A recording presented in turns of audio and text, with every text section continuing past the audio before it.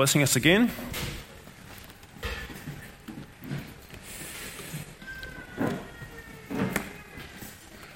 We are doing a short talk series or sermon series through January, and what we are doing is looking how the gospel works in various stages of our life and how it really is applicable in every actual area of our life. And last week we did gospel in work. We looked at how the truth of God's word actually intersects with our lives, even in the workplace, and how it transforms and changes us there. And today we're going to look at it in the aspect of gospel and family, how the good news of Jesus Christ, the gospel, the word of God from the Bible, actually intersects in our lives as family and changes us and transforms us as family as well. Just to sort of set this up perhaps a little bit for us, you might say this is a real change of tack here, and hear me right. Who's ever watched The Simpsons? Some people probably don't want to put their hands up, some do. You used to have to watch it? Oh, okay. All right.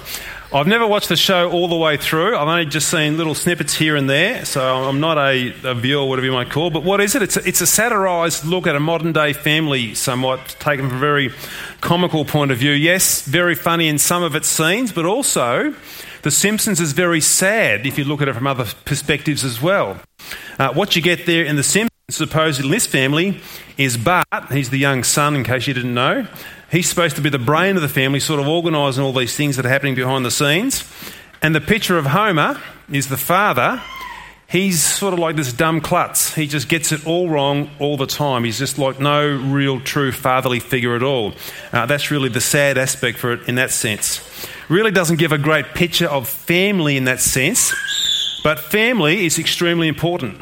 Extremely important, and the gospel has much to say about family. So if you've got your Bibles, please turn with me again back to Ephesians. And you're saying, haven't we been there for quite a while now? Yeah, well, it's a good book. It's a good book. Ephesians 5 and 22, I'm going to read through to chapter 6, verse 4. Starting at verse 22, and listen carefully as we read God's word. Wives, submit to your own husbands as to the Lord. For the husband is the head of the wife, even as Christ is the head of the church, his body, and is himself its Saviour. Now as the church submits to Christ, so also wives should submit in everything to their husbands. Husbands, love your wives as Christ loved the church and gave himself up for her, that he might sanctify her, having cleansed her by the washing of the water with the word, so that he might present the church to himself in splendour, without spot or wrinkle or any such thing, that she might be holy and without blemish. In the same way, husbands should love their wives as their own bodies. He who loves his wife loves himself. For no one ever hated his own flesh, but nourishes it and cherishes it, just as Christ does the church, because we are members of his body. Therefore a man shall leave his father and mother and hold fast to his wife, and the two shall become one flesh. This mystery is profound, and I'm saying that it refers to Christ and the church. However, let each one of you love his wife as himself, and let the wife see that she respects her husband. Chapter 6. Children, obey your parents in the Lord, for this is right. The parents probably want me to say that again, don't they? Honour your father and mother. This is the first commandment with a promise, that it may go well with you and that you live long in the land. Fathers, do not provoke your children to anger, but bring them up in the discipline and the instruction of the Lord. Lord, we just thank you and praise you that we can now open up this passage of Scripture.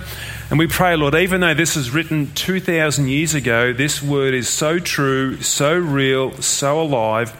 It's timeless and it speaks into our hearts today. So we pray, God, by the Holy Spirit, you would open that word up to reveal that truth into our hearts. Now we pray and we ask that in Jesus' name. Amen.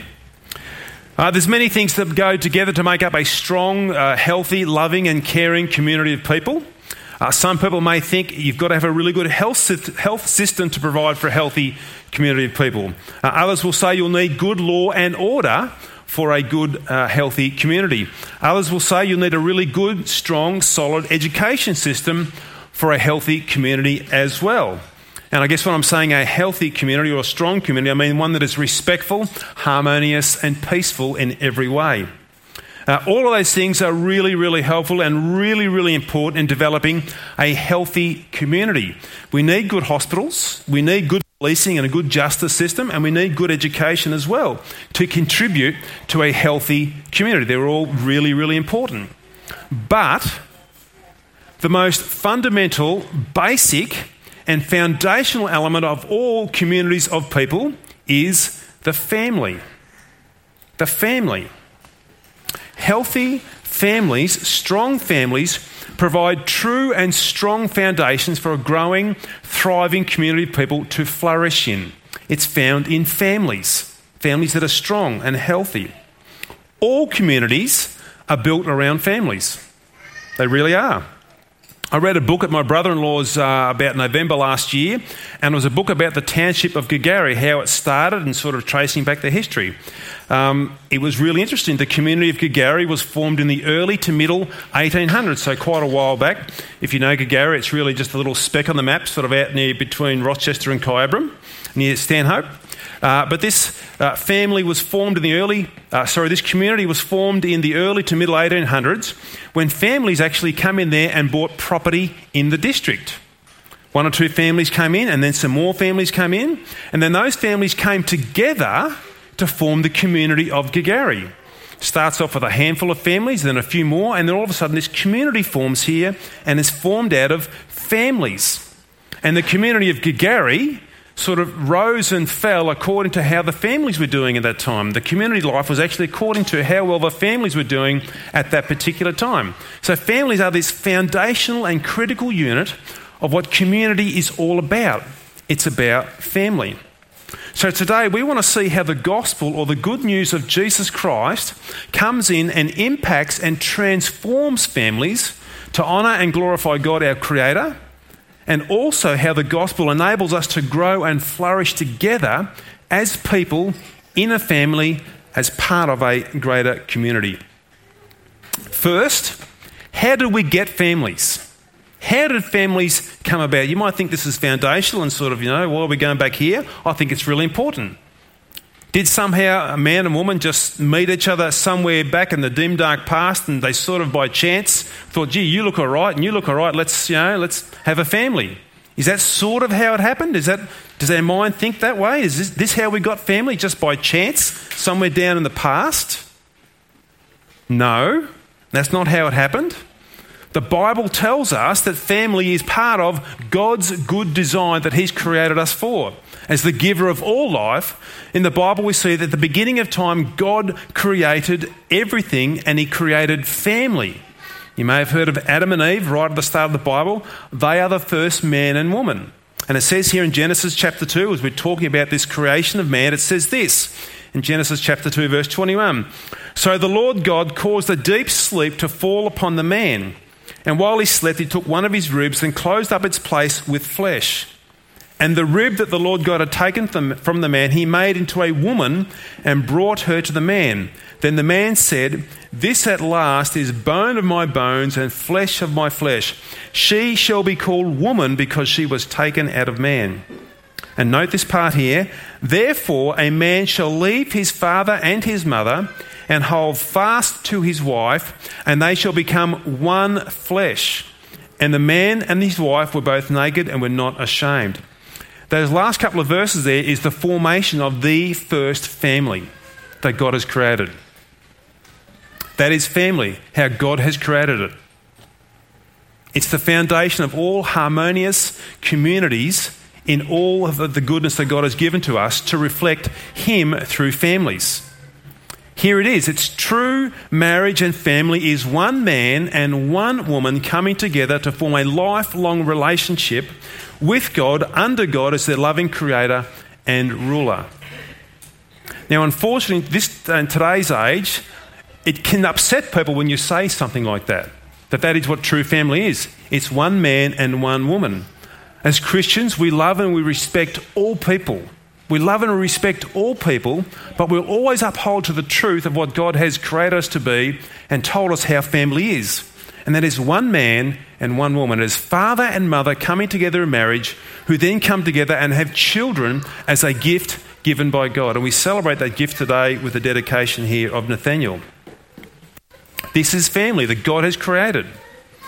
Why has God created family? What's the purposes in here? It is to reflect, obviously, the nature of who God is. But here's other things that we see and can all testify to in families.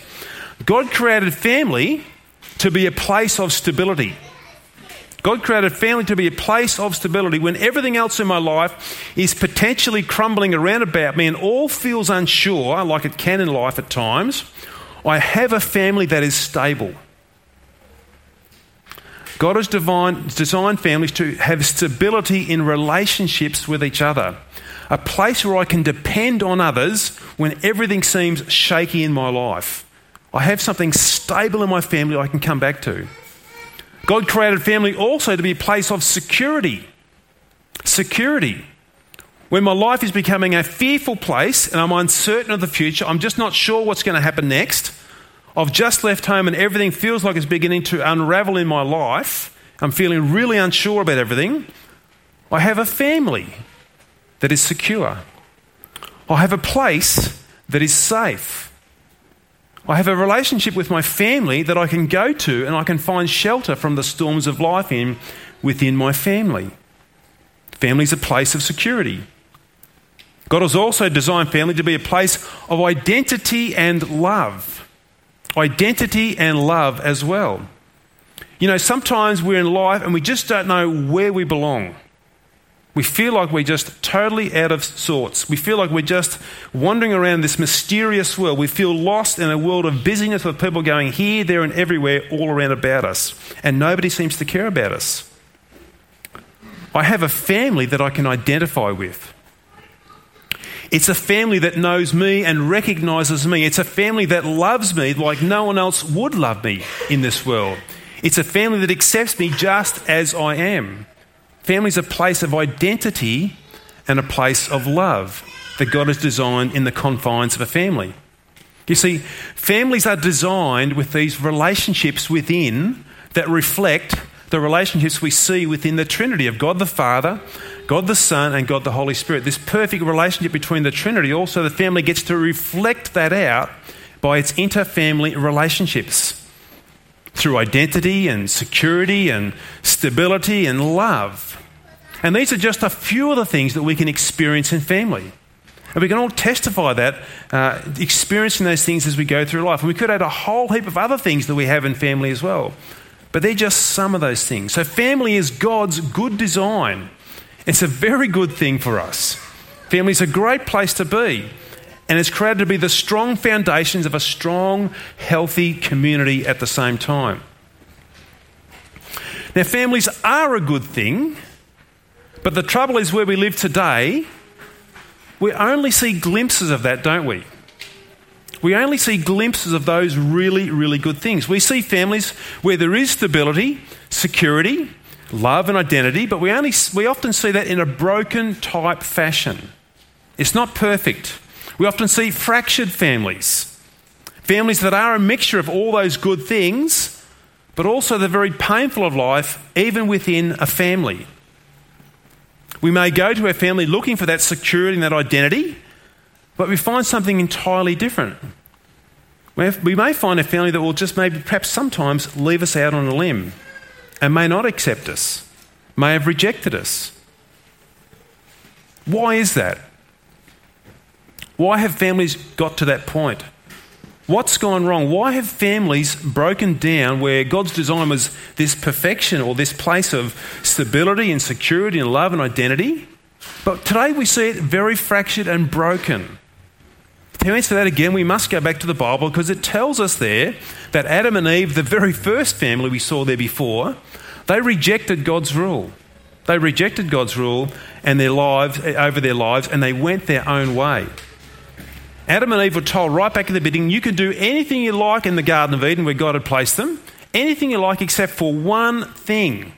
One thing you can't do, God has said. And that one thing is they were told you could not eat from the fruit of one tree in the garden.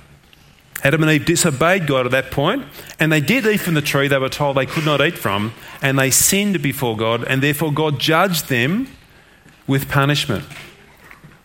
Now, what Adam and Eve didn't realise is when they disobeyed God and they went and ate from that tree, it had forever corrupted their minds and desires right on down through every generation. Instead of now honouring God and looking out for each other, Adam and Eve now, for them, was all about them and not about God. It was all about them and not really about their family. And as I said, this brokenness of mind, this brokenness of corrupted desires and corrupted thoughts has gone down through every generation since then.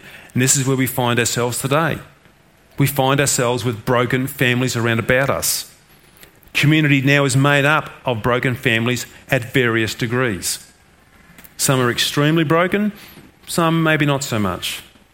We have breakdown in marriages running rife throughout our community today. We have marriages sometimes not even lasting 12 months, and I personally know of a couple of those via a friend in Melbourne, married, and within 12 months it all blew up. Husband and wife, as it were, bringing their own brokenness and their own agenda into a marriage, and then the sparks begin to fly because the two agendas aren't matching up. She's got her agenda, he's got his agenda, and they're different agendas. They're not quite going to come together. The sparks begin to fly. This brokenness then flows onto the children through this breakdown as well. Children often in this situation become like pawns in a game of chess. Mum and dad sit either end of the chessboard. They're already sort of at war with each other, and these kids are like the pawns in this game of chess. Sort of they're in the crossfire of this breakdown of marriage. Even in amicable breakdowns, where perhaps there's not division as in they've separated, still the kids are the biggest losers. They really are. The stability, the security, the identity and the love is forever scarred within them. They are caught up in all of this. What was safe and stable for them is now uncertain and unsure. And it doesn't even have to be divided families. Sometimes we can just see dysfunction and brokenness at low levels where there's just tension and there's unrest in a family. They may have experienced just a few arguments or just some cold feelings. But it all goes to show there's this fractured brokenness in families that we have today. See, family breakdown is caused by sin, and it can go to extreme levels of violence as well. In the very first family, it did go to extreme levels of violence. Look with me in Genesis chapter 4 here as we see this first family experience this brokenness and this fracture. It says there in verse 1, "Now Adam knew Eve, his wife, and she conceived and bore Cain, saying, I've gotten a man with the help of the Lord. And again she bore his brother Abel. Now Abel was a keeper of sheep, and Cain a worker of the ground. In the course of time, Cain brought to the Lord an offering of the fruit of the ground, and Abel also brought of the firstborn of his flock and of their fat portions. And the Lord had regard for Abel and his offering, but for Cain and his offering he had no regard." Look what it says there next. "So Cain was very angry and his face fell. The Lord said to Cain, 'Why are you angry, and why has your face fallen? If you do well, will you not be accepted? If you do not do well, sin is crouching at the door. Its desire is contrary to you, but you must rule over it.' Cain spoke to Abel his brother, and when they were in the field, Cain rose up against his brother and killed him. Then the Lord said to Cain, 'Where is Abel your brother?' He said, 'I do not know. Am I my brother's keeper?' And the Lord said, 'What have you done? The voice of your brother's blood is crying to me from the ground.'"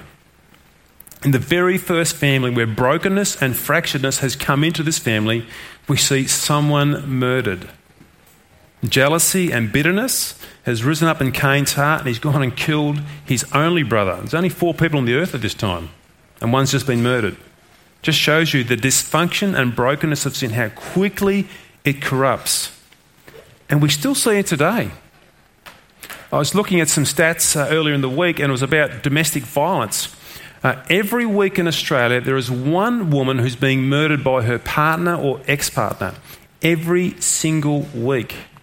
And we've probably all seen some of those scenes on Current Affair where you see some of that CCTV footage and hear some of those noises. It's horrific. It's horrific. that this fracturedness, this brokenness, this selfish anger and rage and bitterness boils over here in breakdowns, and somebody is killed. Somebody's murdered. What's happened?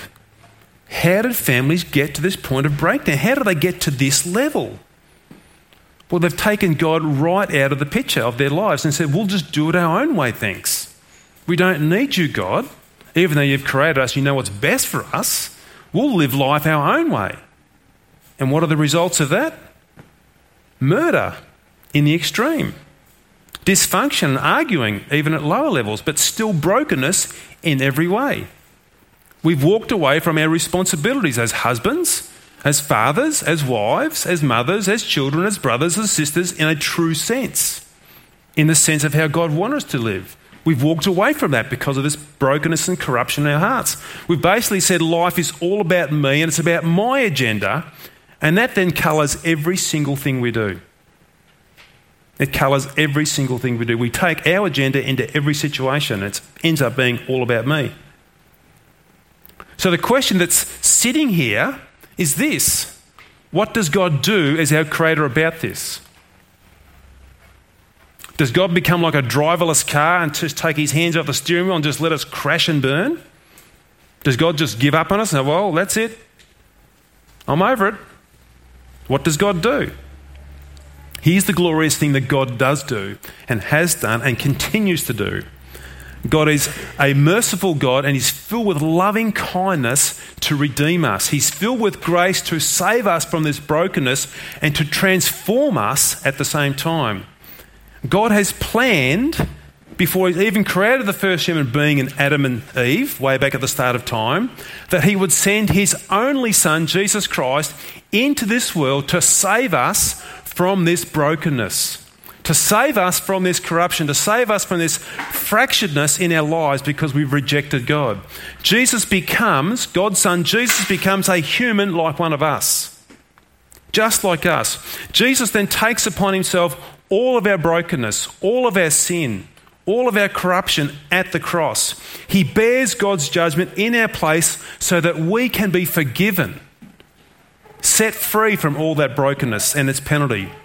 And this gift of God's grace in doing this for us is freely given to us as we trust in what Jesus has done for us and then turn from our lives of sin and brokenness and give ourselves to Jesus Christ as our Lord and Saviour. And it says in John 3:16 this: "For God so loved the world that he gave his only begotten Son, that whoever believes in him will not perish but have eternal life." That's what God has done for us. He hasn't taken his hands off the steering wheel. He stayed right there and he had a plan in place, and his plan was Jesus Christ. This is the gospel. This is the good news of what God has done for us. That Jesus not only saves us, but he transforms us. He changes us. He renews us, and he recreates us back into the image of himself. Which means that Jesus calls us into a new life, a new way of living, a way that now is redeemed from brokenness. God calls us to follow Jesus, and then he gives us the power now to live like him through the indwelling presence of the Holy Spirit within us. And this includes our roles in the family, which all spring out of the good news of the gospel. As we're saved by Jesus and transformed by him, our roles are now, as it were, springboarding out of that foundation of what he's done for us. So you may well ask, well, how does that look? How does this new look of roles look, particularly in a family? How do we contribute now to peaceful and harmonious relationships as a family? Glad you asked that question. Look at me in Ephesians, where we read earlier on. And what we'll do is we'll follow this through in the order that we've read it. Now, I'm going to say one proviso here. One proviso. There's probably 3 messages in this passage here. We're going to take a broad brush picture here of this. I'm very happy to have questions and discussion after the service. But let's just take a broad brush picture here of a gospel-shaped family, the way Jesus recreates us. Ephesians 5:22, he first talks to wives. Wives, submit to your own husbands, as to the Lord. For the husband is the head of the wife, even as Christ is the head of the church, his body, and is himself its Saviour. Now, as the church submits to Christ, so also wives should submit in everything to their husbands. Now, some of you could be sitting there and say, well, how can you say that in today's current age? How could you possibly say that? Isn't that sort of old school? Well, that's our Creator speaking there. That's how we should live. All I'd say is just hang on and stick with me for a little bit longer. In God's order, the gospel empowers a wife to submit to their husband as God's ordained head of the family. The gospel now enables a wife to recognise their husband as God's design to lead a family. This is God's order. This submission, though, is based on mutual submission. Husband and wife both submitting to God as their Lord, as their God, as their Saviour, and then based on being equal partners in the marriage. Equal partners. Equal partners. Husband and wife are equal, but in God's order, the wife at the end of the day is called to submit to the husband's lead. Have a discussion and you might get to a point of difference. Sometimes the husband may, let's go your way, darling. Or no, it's going to go my way. But at the end of the day, God calls us in a loving relationship that is shaped by the gospel for the wife to submit to the husband's lead there. Let's follow that on.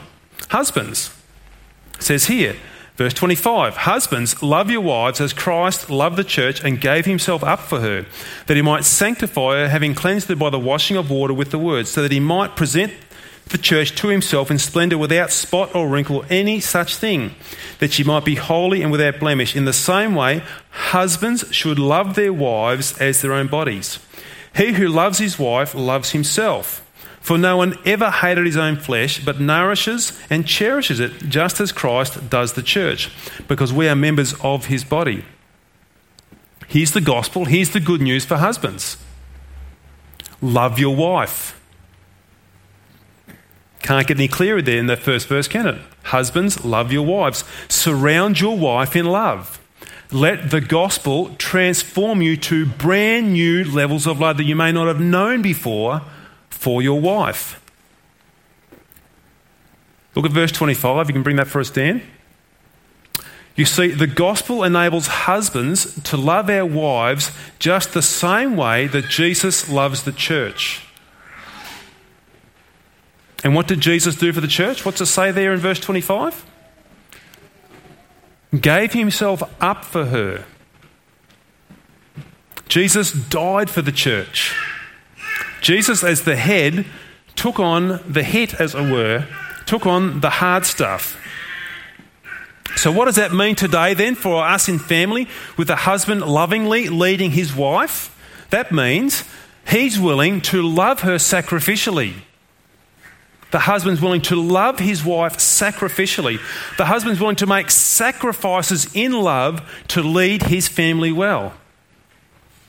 How might that look? It always gets tricky when you start to think of practical and application. How might that look? Well, just say you've got a boat. Nothing wrong with a boat. Boats are fine, okay? There's nothing wrong with the boat. But just say you've got a boat. But the boat is beginning to consume massive amounts of your time. Perhaps not only time, but the boat could be now consuming lots of your finances as well to keep the boat above water. You love the boat and you get lots of enjoyment from the boat. The boat's a good thing, but it's consuming lots of time and it's consuming lots of money. To the point now where the wife and the family are feeling second fiddle to the boat. They're feeling like the boat's taking first place in the life and not wife and the family. And your wife tries to talk to you about this, but you're not keen to listen because you love the boat. What does the gospel do? How does the gospel transform in this situation?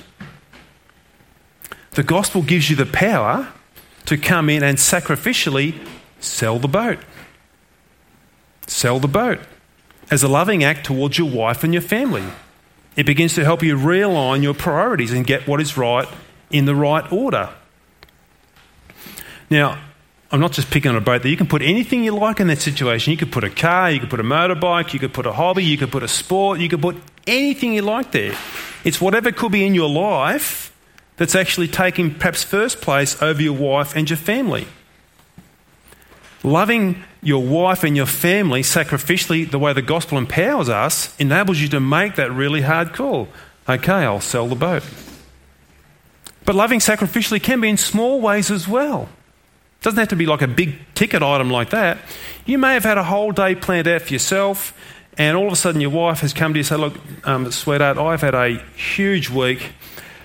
I just need to get away with a couple of friends tomorrow. Can I just, take off down the street and Shep, have coffee with a couple of friends and just have a bit of a relax for a few hours?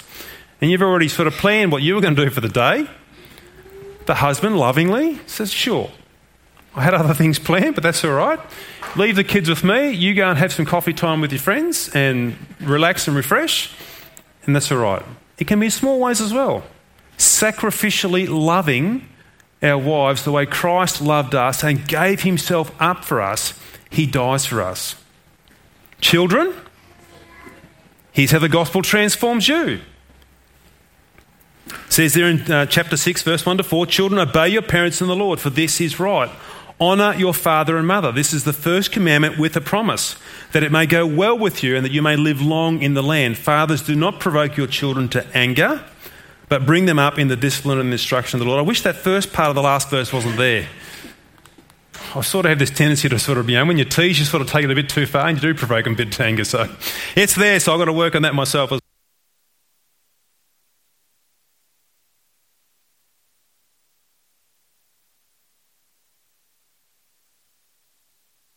How's that? Back on.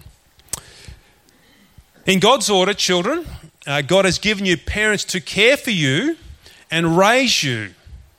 God has given you parents to teach you and train you in the ways of God and of life. This is the good news for children. They may not see it as good news. Often they don't want to do what the parents tell them to do. But this is God's order. This is the gospel. This is the good news. He's given us parents who care for us, that teach us, train us and raise us to be followers of Jesus, to be obedient. And it says that when we do that, things will go well for us. That's God's promise. Now, I fully understand with kids, it's a changing dynamic. It's a changing scene. At this early stage with Nathaniel, he's not doing too much. He wants a bit of food every now and again. He wants a bit of a roll around and a play. But he's going to get bigger and older, and he's going to need more things, and he's going to require more teaching and training when he's more able to comprehend things. And then they'll get to a later stage of life in their late teens, and you're sort of preparing them for adulthood and leaving home, like we sent one of our daughters off a few weeks ago. That's the end game at the end of the day. They will leave home, as much as we didn't want them to leave home at the time. They will. But that's our job, is to prepare them. So kids are a changing scene, so the whole dynamic changes the way we deal with them. But at the end of the day, in these early stages, they respect and obey their parents, and they still do that all the way through life. But it's just a different connection, a different relationship as they get older. But that's the good news of the gospel, how it transforms families with children. Let me wrap this up here then as we finish this. The gospel renews us. The good news of Jesus Christ renews us from the inside out. In other words, the gospel deals with our heart and changes the core of who we are that was broken right back at the start when Adam and Eve rejected God.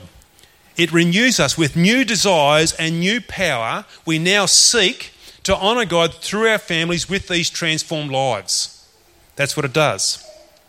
Now, this doesn't mean we'll have a challenge-free life or a problem-free life in our families. They will still come. The challenges will come, the problems will come. Because that's not where we live. We don't live in this sort of perfect world. We live in a world that still has many, many challenges, and there's brokenness still affecting us in every way. And we will be still challenged to fall back to our old ways of selfishness and rebelling against what is right. But the gospel gives us the power to push through and to do the right thing. Here's what it does mean, though, as we submit to the gospel and allow that to be centre in our lives. When we allow the gospel to transform our lives, we put ourselves in the best possible place to see the Holy Spirit working deeply within us for God's blessing of peace and harmony in our families. When we allow Christ, Jesus, and the gospel to be central in our lives, we place ourselves in the best possible position to see God's blessing of peace and harmony be upon us. If we choose not to allow the gospel of Christ to rule our lives, then we will reap tension and division and family breakdown in various degrees, depending how much we rebel against God. That's the alternative. You see, we've got to see in this aspect in families that my husband isn't the centre of my world. My wife isn't the centre of my world. My kids aren't the centre of my world. We've got to see that I'm not the centre of my world. We've got to see that Jesus must be the centre of our world to see this gospel transform us. So I guess I'll close with these couple of questions here. When it comes to family, we've got to be really honest with what our heart is saying. Who or what is at the centre of your world? What's ruling or directing your family as the central place in your world? Whose agenda are you following in life? Is it God's agenda or is it your own agenda? Really important questions to ask ourselves and examine ourselves with. God promises that as we live our lives for Him, that we will know His joy and peace and blessing in every aspect if we will but submit to His ways and put our trust in Him. Let's pray. Father, we come before you this morning to thank you and to praise you again for your goodness in our lives. God, we thank you for the transforming power of the gospel. God, it is supernatural in the way that it works within us, changing us from within, changing our hearts and renewing us. Lord, today thank you that Jesus would come into this world and take our brokenness, our corruption upon Himself and then transform us into His image. Thank you for the power that you give to us to do that. And I pray, Lord, today that you would let those words rest in our hearts to think about what Jesus has done and then allow that gospel to work out into our families, to be families, Lord, that reflect the honour and the glory and the praise of Jesus Christ into the world where we live, to be families of righteousness, families of joy and families of peace. Lord, today we thank you for all these things and do ask them and pray them in your name, Lord. Amen. Just have one song to finish up, so if you guys could come and do that. I'm very happy after the service to take any questions, or if somebody would like some prayer, I would be more than happy to pray with you as well. Thank you.